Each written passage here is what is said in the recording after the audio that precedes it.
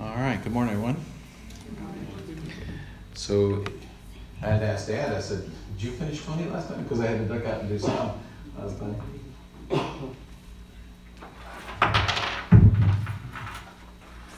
All right, so we're going to be in 2 Samuel chapter 21. 2 Samuel chapter 21. So,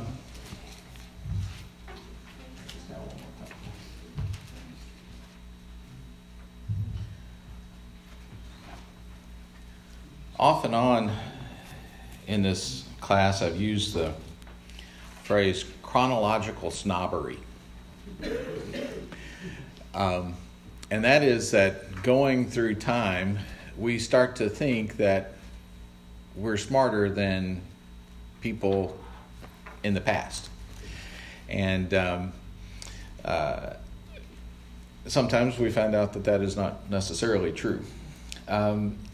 This passage that, if we finish up 2 Samuel, and we may, beginning with chapter 21 all the way through chapter 24, by some commentators, even as recent as, say, 20 or 30 years ago, considered this section to be an appendix, to be a group of stories not necessarily in chronological order like the whole rest of 1st and 2nd Samuel has been, but an appendix tacked on at the end with just some information that maybe didn't fit anywhere else in the rest of the books. And they kind of felt like maybe the scribes had just kind of stuck it there because it didn't fit, but it was just kind of important stories that they wanted to include.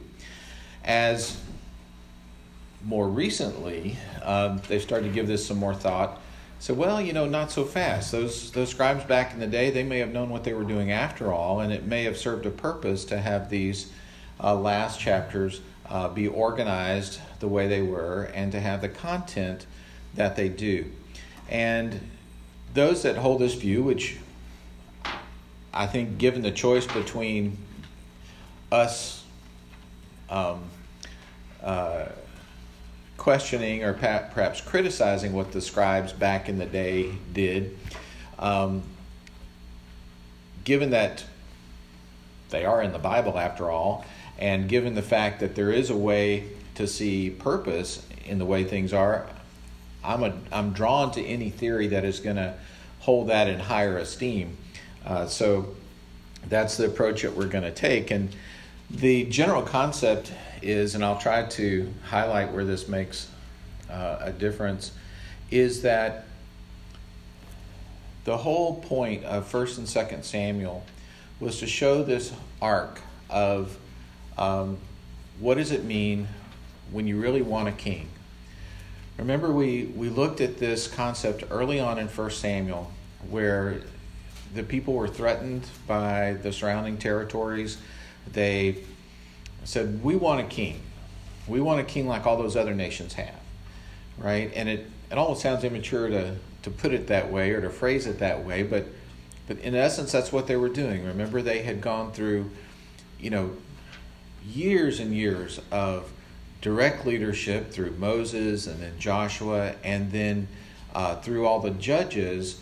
The concept was God is your king, and there's going to be basically a mouthpiece to tell you what God wants you to do, how he wants you to behave, and how best to relate to him. And that was the concept that was God's idea. That was, I guess, his second try at interacting with us. His first try was just walking in the garden. We botched that. And then the second effort was, okay, I'm going to speak through my divine appointed person. And then we rejected that, or at least the nation of Israel did, and said, no, we want a king. So remember, God told Samuel, okay, give them what they asked for. And what they got was Saul. And the comparison of these last few chapters is going to be between David and Saul. And the whole point is to show what is it like when you really have a covenantal king. If you want a king, okay, but here's how it's supposed to be. It's supposed to be a king on behalf of the people, keeping the covenants with God. As one commentator said, unlike our politicians nowadays, where we turn a blind eye to what they do outside of their official role, and we want them to at least do a decent job in their official capacity. In this day, God wanted you all the way. He wanted your private life and your public life to be dedicated and consistent with His plan. And so as we look at these sections, which, in fairness to the commentators of a few years back, do kind of sound somewhat disjointed, but the notion here is that it shows what is a covenantal king supposed to look like, and then kind of a subheading to that is to compare David's efforts at fulfilling that role versus Saul's efforts at fulfilling that role. And even though David wasn't perfect by a long shot, and we see evidences of that, the theme that comes back is that David knew where his strength came from. David knew who to go to when things weren't right. David knew how to confess his sin. David knew how to make reconciliation when things went bad. David knew how to share credit where credit was due. And we'll see elements of that all through this. And at least I hope we do. All right. And we're going to literally hit the high spots on some of this. Thankfully, I know you guys often read ahead. And that's awesome. All right. Chapter 21. Now there was a famine in the days of David for 3 years, year after year. And David sought the face of the Lord. So there we have one evidence right there. Things were not going well. And this, by the way, even though I said there's a reason why these stories show up where they do collectively, it is true that these are not in chronological order, right? So many of these events did happen at other points throughout David's reign, but they're collected here to make a point. But they did happen before. So at some point in his administration, there was a famine in the days of David for 3 years, year after year, and David sought the face of the Lord. So this shows evidence right there that David knew who to turn to when things were not going well. He knew who would have the answers, and he knew where the strength came from. And look what it says. And by the way, there are so many questions I have from this chapter that we are not told about. It says, and the Lord said, there is blood guilt on Saul and on his house because he put the Gibeonites to death. So the king called the Gibeonites and spoke to them. So the background here, if you want to read this is back in Joshua chapter 9. Now you remember Joshua was, Moses brought them to the edge of the promised land. Joshua was charged with taking them into the promised land, wiping out all the inhabitants that were there, and occupying it and claiming it as a promised land for the nation of Israel, right?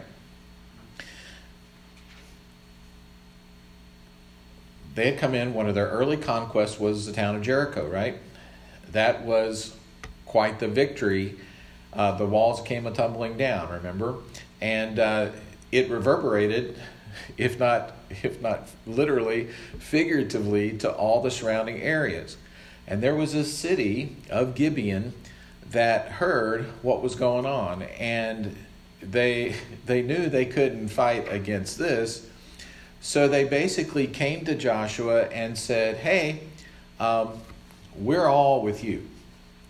We have heard how great and mighty the God of Israel is, and we want to be your friends. And Joshua said, well, you might just live here, and maybe you're just saying that, and we're supposed to wipe you out, because if you live here, you're not going to be living here anymore. He said, no, that's not us. We've traveled from afar because we heard just how wonderful the God of Israel is, and we're just here to be your servants, and we're all about serving your God, because we've heard how marvelous things have been done. Well, Joshua, and it says in Scripture, without consulting the Lord, said, this is okay. So they hung out for about 3 days, and a treaty came of this, and the Gibeonites got the deal, you won't kill us.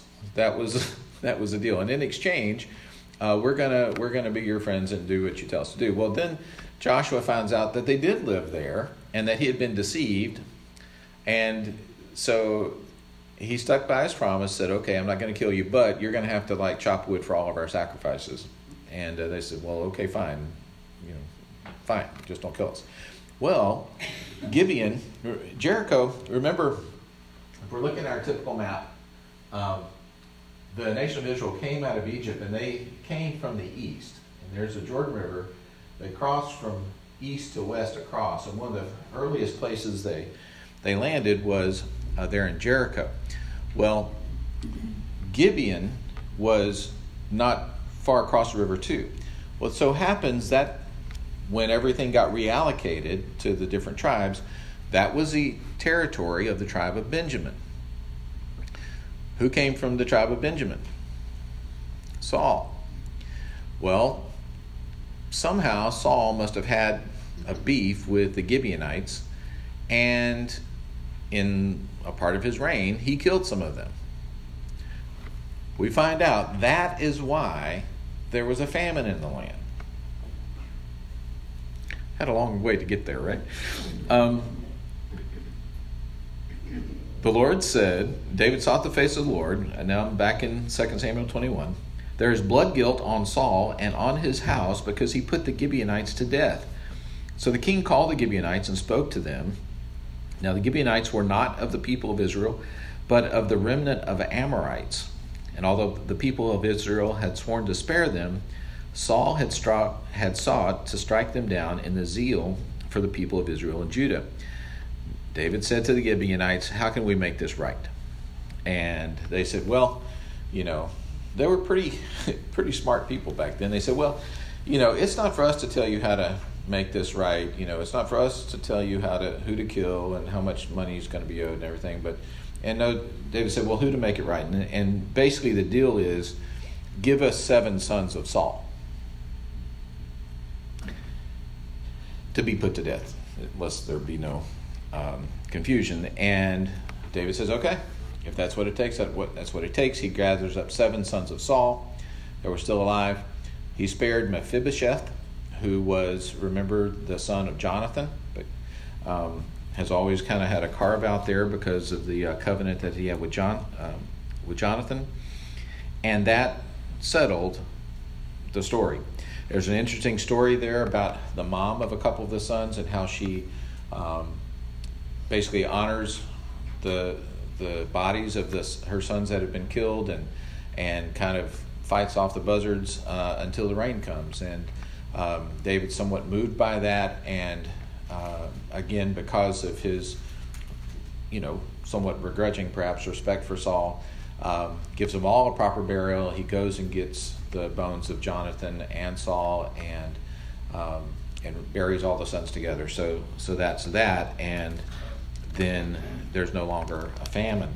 Now in verse 15, there was war again with the Philistines in Israel. So those darn Philistines. So here we have, in my notes, I titled chapter 21, Gibeonites and Goliaths.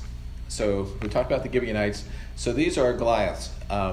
Goliath's brother, we find if we compare the king's version of this, gets killed in a later battle.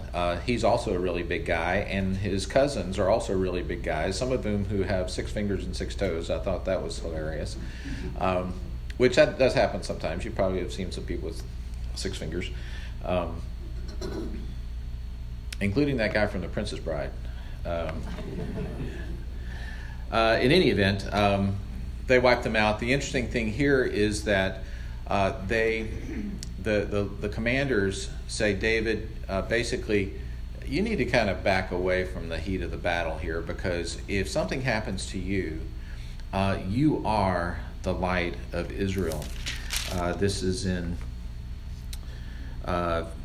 verse 17.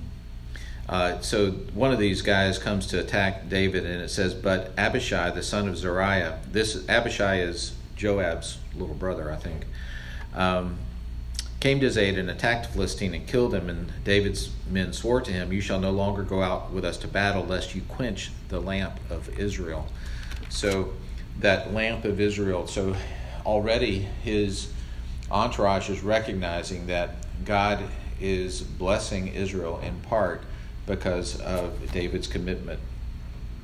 Now, in chapter 22, we have a really long and beautiful section. It's basically Psalm 18. And the way this was nicely explained is that here in 2 Samuel 22, we have David and his outpouring of prayer or whatever to God. Psalm 18, they say this is where that speech or that utterance, whatever, has been tidied up for the purpose of public worship. The Psalms were there to be used for worship. And so this is the informal version. Apparently the Hebrew is written in such a way that it sounds good to the ear, but it's not necessarily really tidy in terms of written prose, whereas Psalm 18 is the edited version, so to speak. And that's what this is. And we'll just read parts of it. Verse 2, the Lord is my rock, my fortress, and my deliverer, my God, my rock in whom I take refuge, my shield and the horn of my salvation, my stronghold and my refuge, my Savior, you save me from violence. I will call upon the Lord who is worthy to be praised. I am saved from my enemies.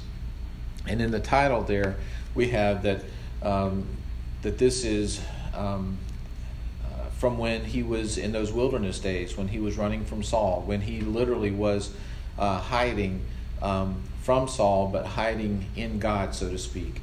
And we talked about this a few weeks ago where we said, often when we sin, we hide from God, when really the proper thing to do is to hide in God. And here we have David talking about that, waves of death encompassed me and destruction assailed me and so forth. Just words of praise. Verse 17, he sent from on high, he took me, he drew me out of many waters, he rescued me from my strong enemy, from those who hated me, for they were too mighty for me. Again, this is put there on purpose, showing that David saw that his the light, you might say, this lamp of Israel that his men saw, it was not directly from him. It was like the moon. It was reflected light. And he's giving credit to God as the source of all of his help. Verse 21, the Lord dealt with me according to my righteousness, according to the cleanness of my hands he rewarded me. For I have kept the ways of the Lord and have not wickedly departed from my God. For his rules were before me. From his statutes I did not turn aside. I was blameless before him, and I kept myself from guilt. And he has rewarded me according to my righteousness, according to the cleanness in his sight. No big surprise here. This appears to take place before the events of Bathsheba and Uriah. And I think it would not be surprising that when Nathan confronted David with his sin, these words probably came, that David himself had put out there, probably came back to him in a especially self-incriminating way, that I'm not so blameless now. And so his confession takes on even more meaning when we realize that in this, maybe you might think of it as somewhat of a not completely matured relationship with God. He seemed to understand God's providence toward him on the basis of how good he was, right? And we tend to do that too sometimes. We think as long as we're doing good stuff, then God has favor on us, right? We still do this. Even as Christians, we still do this. And we misbehave. We think we have to do better to kind of make God like us again. But David, after he confesses and after he receives forgiveness, now he has a restored relationship with God, and he understands he loves me because of who I am and because of my relationship with him, not because I've been a good person, because I haven't been a good person, right? And so here we have this kind of almost like a youthful understanding of how a person might relate to God. And now we know that, no, that's not how it works. God loves us because he chooses us, not because he thought we were, all that. Verse 26, with the merciful, you show yourself merciful. With the blameless, then you show yourself blameless. You deal with people purely. We could probably spend a few weeks just on this. Verse 32, for who is God but the Lord, and who is a rock except our God? This God is my strong refuge, and he has made my way blameless. Again, calling people to focus on who God is, what he's done for them.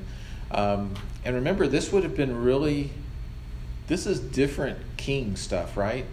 This is not how Saul handled things. Saul was all about a little glory to himself. And certainly the surrounding kings of the other countries would have been focused on themselves. Remember, we talked about the king that had the crown that weighed 75 pounds or whatever. It was about bringing glory to themselves. And here we have this picture of a different kind of a king, because he's just turning everything toward God.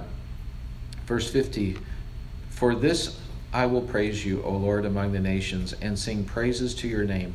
Great salvation he brings to his king, and shows steadfast love to his anointed, to David and his offspring forever. So David's relationship with God probably started as he was a youth interacting with the world, taking care of those sheep and guarding them against the wild animals. And then when Samuel came along, he was anointed, and he understood right then that was a special relationship. And then we have acknowledgement in this very last couple of phrases. Steadfast love to his anointed is somewhat prophetic, because he's gonna learn in a few years just how steadfast the love of the Lord is, in spite of his own trips. And then it says David and his offspring forever, so some acknowledgement of the Davidic covenant.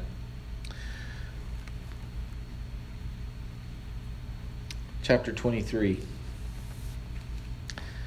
The last words of David. It says, the oracle of David, the son of Jesse, the oracle of the man who was raised on high, the anointed of the God of Jacob, the sweet psalmist of Israel. The Spirit of the Lord speaks by me. That was a preamble. Verse 2, the Spirit of the Lord speaks by me. His word is on my tongue. The God of Israel has spoken. The rock of Israel has said to me, when one rules justly over men, ruling in the fear of God, he dawns on them like the morning light, like the sun shining forth on a cloudless morning, like rain that makes grass to sprout from the earth. Again, this picture of light, and those scribes and historians who are writing this, they know how to tell a story. So you start to see this theme come through about who is the light of Israel? Where is that coming from? What are the benefits of that? And we have the God of Israel that speaks on them, and he uses the metaphor of light. The morning light, like sun shining forth on a cloudless morning. Verse 5, for does not my house stand so with God? For he has made with me an everlasting covenant, ordered in all things and secure. For will he not cause to prosper all my help and my desire? But worthless men are all like thorns that are thrown away, for they cannot be taken with the hand. But the man who touches them arms himself with an iron and the shaft of a spear. They are utterly consumed with fire. Nobody can stand against my God. And as evidenced by this second half of this chapter, which at first glance doesn't seem like they go together, but he's saying here, as I look back over my life, it wasn't about me. It was about God. And it wasn't all credit to me. I had help. I had big help. And he goes to enumerate these mighty men of David. And beginning in chapter 8, there's this mighty men of David. And there's three that get special mention. This Joshua-Basshebeth says, was the chief of the three. He wielded a spear against 800 whom he killed at one time. That's a lot, right? That is a lot. And these people weren't just, this sounds really gross. It would be really, really hard to kill 800 of anything. It'd be hard to kill 800 chickens, right? You'd be tired. Can you imagine killing 800 men who don't want to be killed, right? Not that the chickens want to be killed, but 800 men who are fighting back.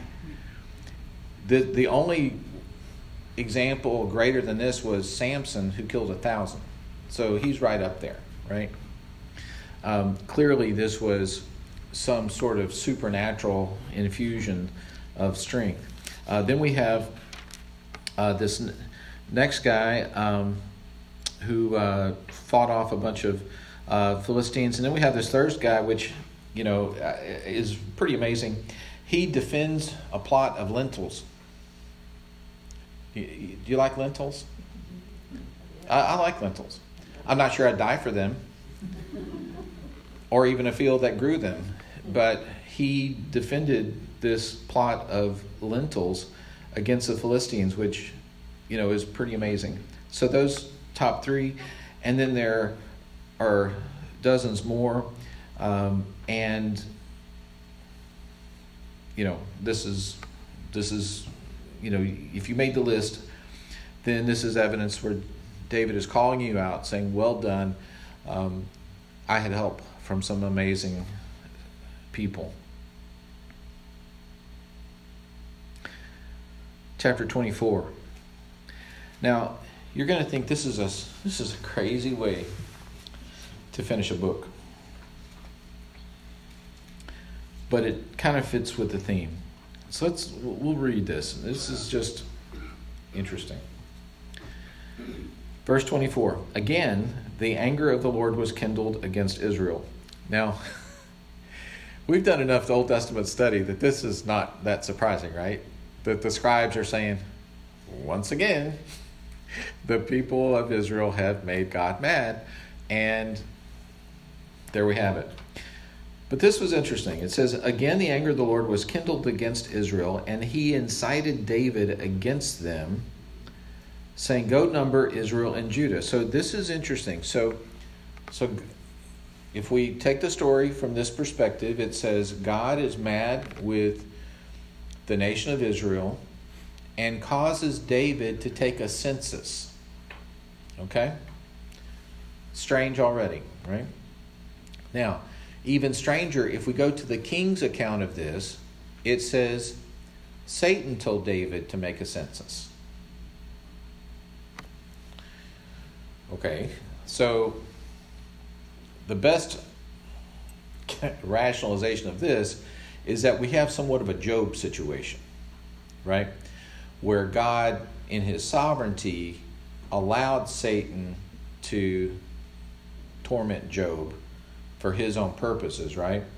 Here, the way you make sense of this is that God, in his sovereignty, allowed Satan to cause David to sin, and the sin was taking a census. Now, we're not really told here why that was such a bad thing. We know that there were times when Moses was told to take a census. So it wasn't that counting the people was a bad thing, but there must have been some weird motive behind it, as we'll see. So anyway, like I said, there's a lot. I've got questions without answers. It says, he incited David against him, saying, "Go number Israel and Judah."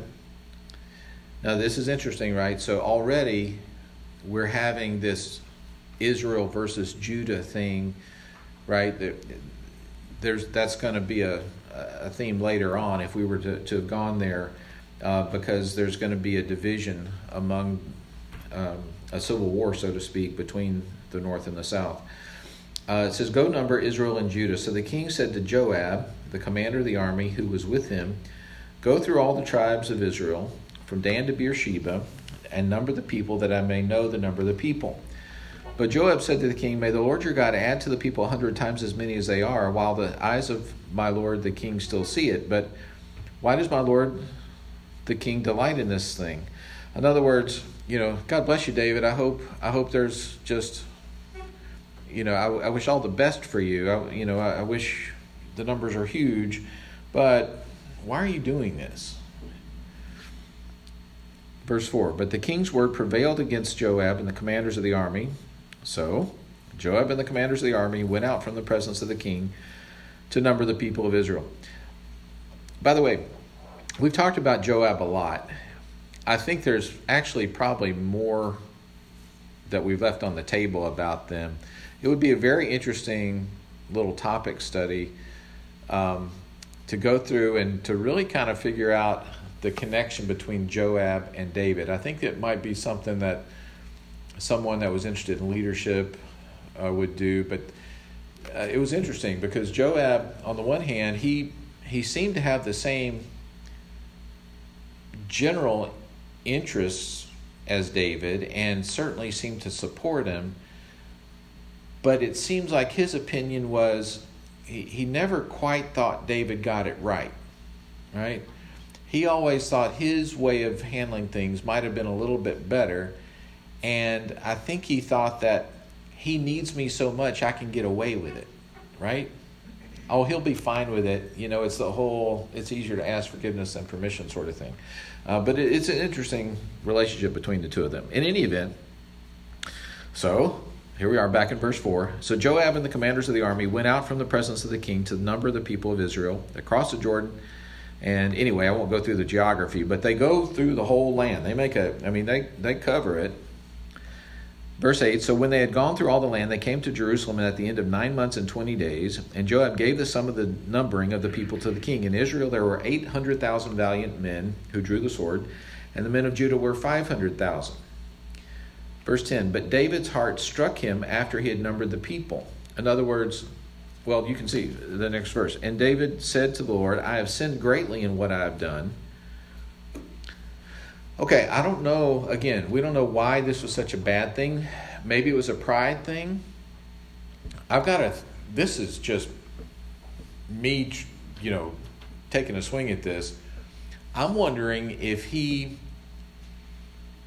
was wondering whether he needed to maybe take some sort of action against the northern part to bring them back closer into the fold.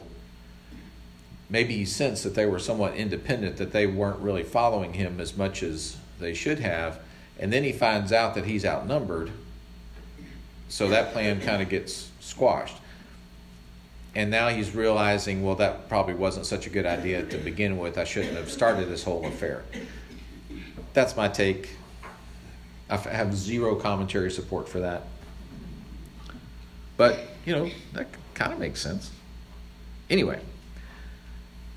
He says, verse 10, "I have sinned greatly in what I have done, but now, O Lord, please take away the iniquity of your servant, for I have done very foolishly." And David arose in the morning.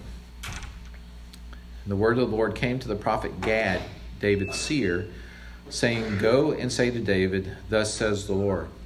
So, here we have the contrast. Remember when Saul was reprimanded? What was his typical thing? He would say, "Oh, I misunderstood." Oh, to Samuel, who told him he was supposed to wait for the sacrifice, and then he didn't wait the full 7 days, even though Samuel said, "I'll be there in 7 days." And he's, "Oh, well, I didn't think you were coming." right? So I thought I'd take care of it myself. It was always blame, give lip service without a heart change. Oh, David, yeah, I know I meant to kill you, but yeah, no, it's fine. Yeah, I know you could have killed me, and I should be grateful for that, but no, we're fine. And then, of course, next thing you know, he's back after David again, right? He never really has a heart change. Here we have David, when he realizes he messes up, what does he do? He has a conscience, right? I'm not sure what the Old Testament version of the Holy Spirit, his first personal conscience, is concerned, but in any event, he knows that he's wrong. It says, the word of the Lord came to the prophet Gad. So this is a different person in this role. David's seer, or David's prophet, saying, go and say to David, thus says the Lord, 3 things I offer you. Choose one of them that I may do it to you. Okay, so you get to pick your punishment. This is interesting. I'm not sure what theological significance it has, but it's interesting. You can have 3 years of famine. You can be on the run for 3 years, or you can have 3 days of plague and pestilence. Well, the 3 years of famine, he's been there, done that, right? We already saw that. And that affects everyone. It says you could be on the run for 3 months, which you would think might be the most self-sacrificial way to go, because that just affects him, right? And if I'm reading that right, or will you flee 3 months before your foes while they pursue you? The only thing I fear here is that he's got PTSD because Saul was after him for so many times and he doesn't ever want to be on the run again. Or, shall there be 3 days of pestilence in your land? Now consider and decide what answer I shall return to him who sent me. So David said to Gad, I'm in great distress. Let us fall into the hand of the Lord, for his mercy is great. But let me not fall into the hand of man. So in other words, I picked plague for 3 days. And what I'm counting on is that God is going to be merciful. Which is not a bad default position to take. And in fact, that is what happens. I'll speed up here. So the Lord sent a pestilence on Israel from the morning until the appointed time, and there died of the people from Dan to Beersheba 70,000 men. Now, we realize there was 1.3 million, is that right? 800,000 and 500,000 men who were of fighting age, not counting women and children. So 70,000 generally, it could have been worse, I guess. Verse 16, and when the angel stretched out his hand toward Jerusalem to destroy it, the Lord relented from the calamity and said to the angel who was working destruction among the people. Now that's weird right there, right? Not since Egypt have we seen an angel whose task it is to kill people. I mean, that's just strange. God, and he says, it is enough, stay your hand. And the angel Lord was by the threshing floor of Araunah the Jebusite. Then David spoke to the Lord when he saw the angel who was striking the people and said, behold, I have sinned and I have done wickedly. But these sheep, what have they done? In other words, my people. Please let your hand be against me and against my father's house. So he tries to intercede here, which again is evidence of a good king. And again, we see this contrast, and think about this. But these sheep, what have they done? Let your hand be against me and against my father's house. It goes on down. At this site, he memorializes by purchasing the land, and it later becomes the site of the temple. All right? So think about this. This is going to be the site of the temple where there will be sacrifices, where there will be praise, where God and his magnificence will be proclaimed. That temple will also be destroyed. We've got future prophecy about the temple being rebuilt. And before the temple is built, you've got this thing.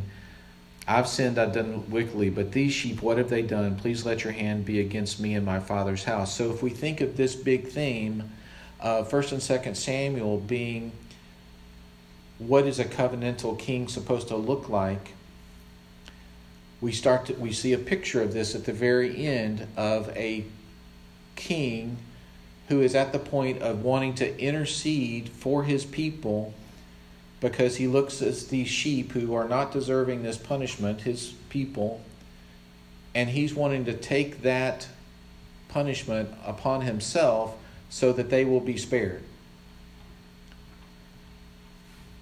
That looks forward hundreds of years later to Jesus, the ultimate David, who, when he was looking out as his sheep, who had done wrong, who were sinners, but yet he also said,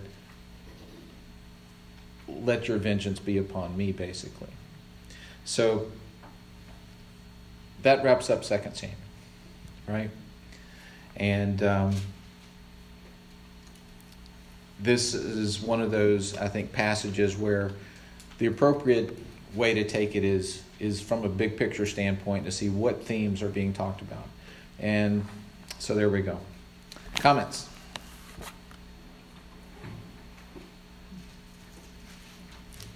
Beth?